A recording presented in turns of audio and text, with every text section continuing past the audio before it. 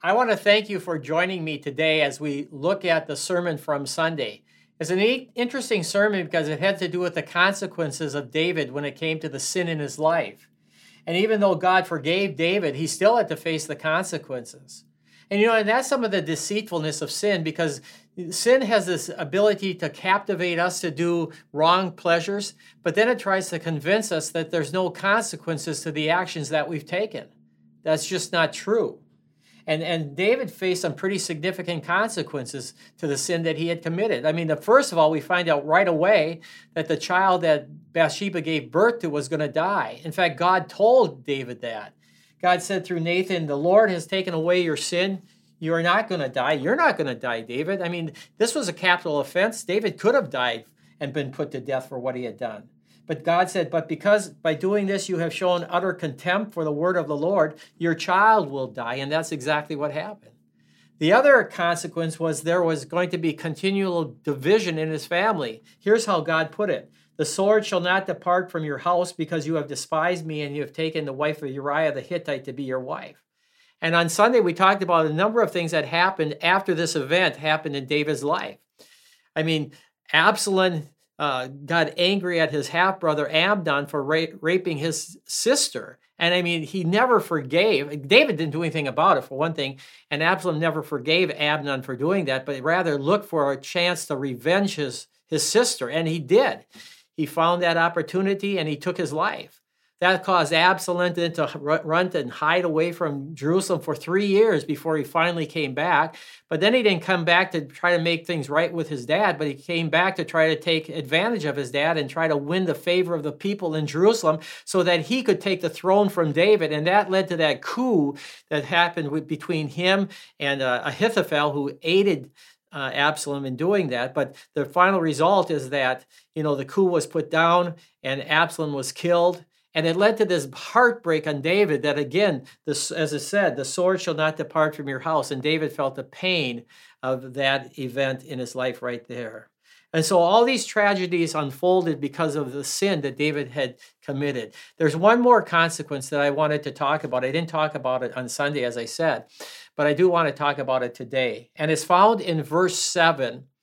When God says through Nathan to David, he said this: "I anointed you king over Israel. I delivered you from the hand of Saul.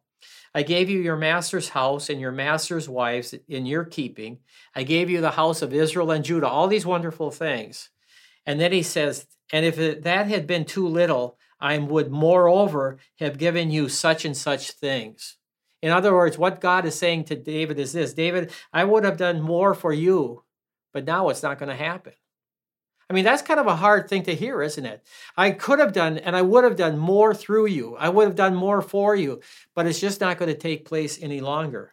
And you know what? I'm going to tell you that this is a sad result of sin in our lives. Sin always leads to setbacks. It always leads to pullbacks. It always leads to fallbacks.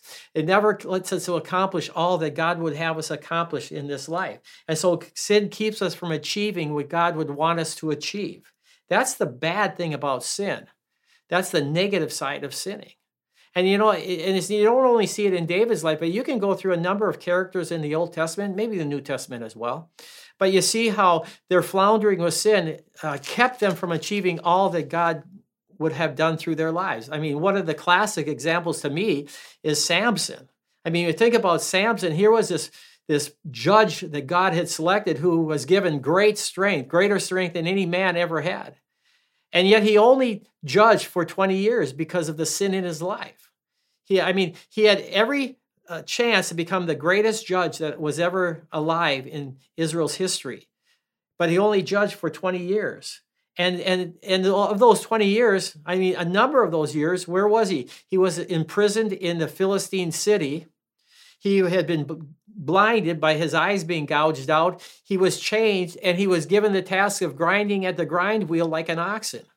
I mean, all of that happened, and he missed out on what God could have done for him if he hadn't given into the sin of Delilah that day.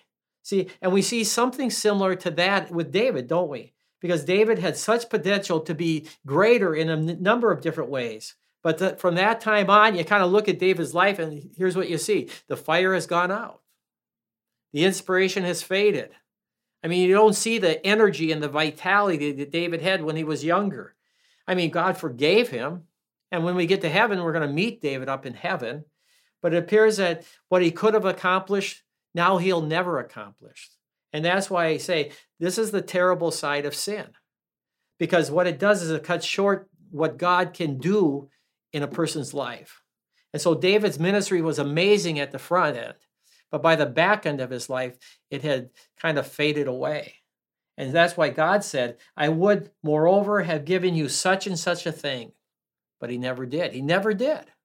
See, whatever those such and such a things are, we'll never find out because they never took place, because David prevented them. The setback of his sin prevented those such and such things from happening.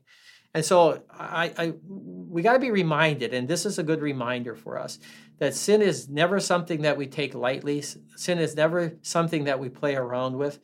There's danger in sin. We know that, but we've got to really see it for what it is.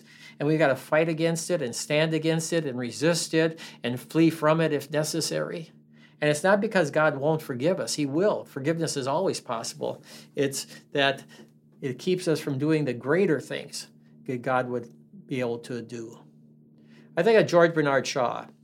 He wasn't, a great Christian person at all, but at the end of his life, he was asked this question: if you could live your life over and you could be anybody that you would want to be in the world, who would that be? And he paused for a moment and he reflected on that idea. And he said, I would be the man that George Bernard Shaw could have been, but never was. I'm thinking maybe David felt that way. I don't know what he felt like at the end of his life, but I know there's a lot of people who regret many things in their lives when it comes to the end of their lives.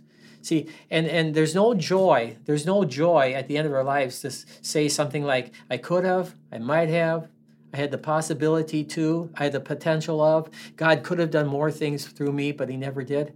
There's no joy in that. The joy is when we've accomplished what God wants us to accomplish. And such and such things that we never find out that David did accomplish are the such and such things that you and I are able to accomplish because we keep true to obeying God's word. I mean, that's something for us to take care about. And so let's guard against what the Bible calls the wiles of the devil, and let's be careful that we don't fall into the trap that Satan has set before us. I hope that's been helpful today. Think about it. Reflect on it some more if need be, but have a great day, and we'll see you this upcoming Sunday. God bless.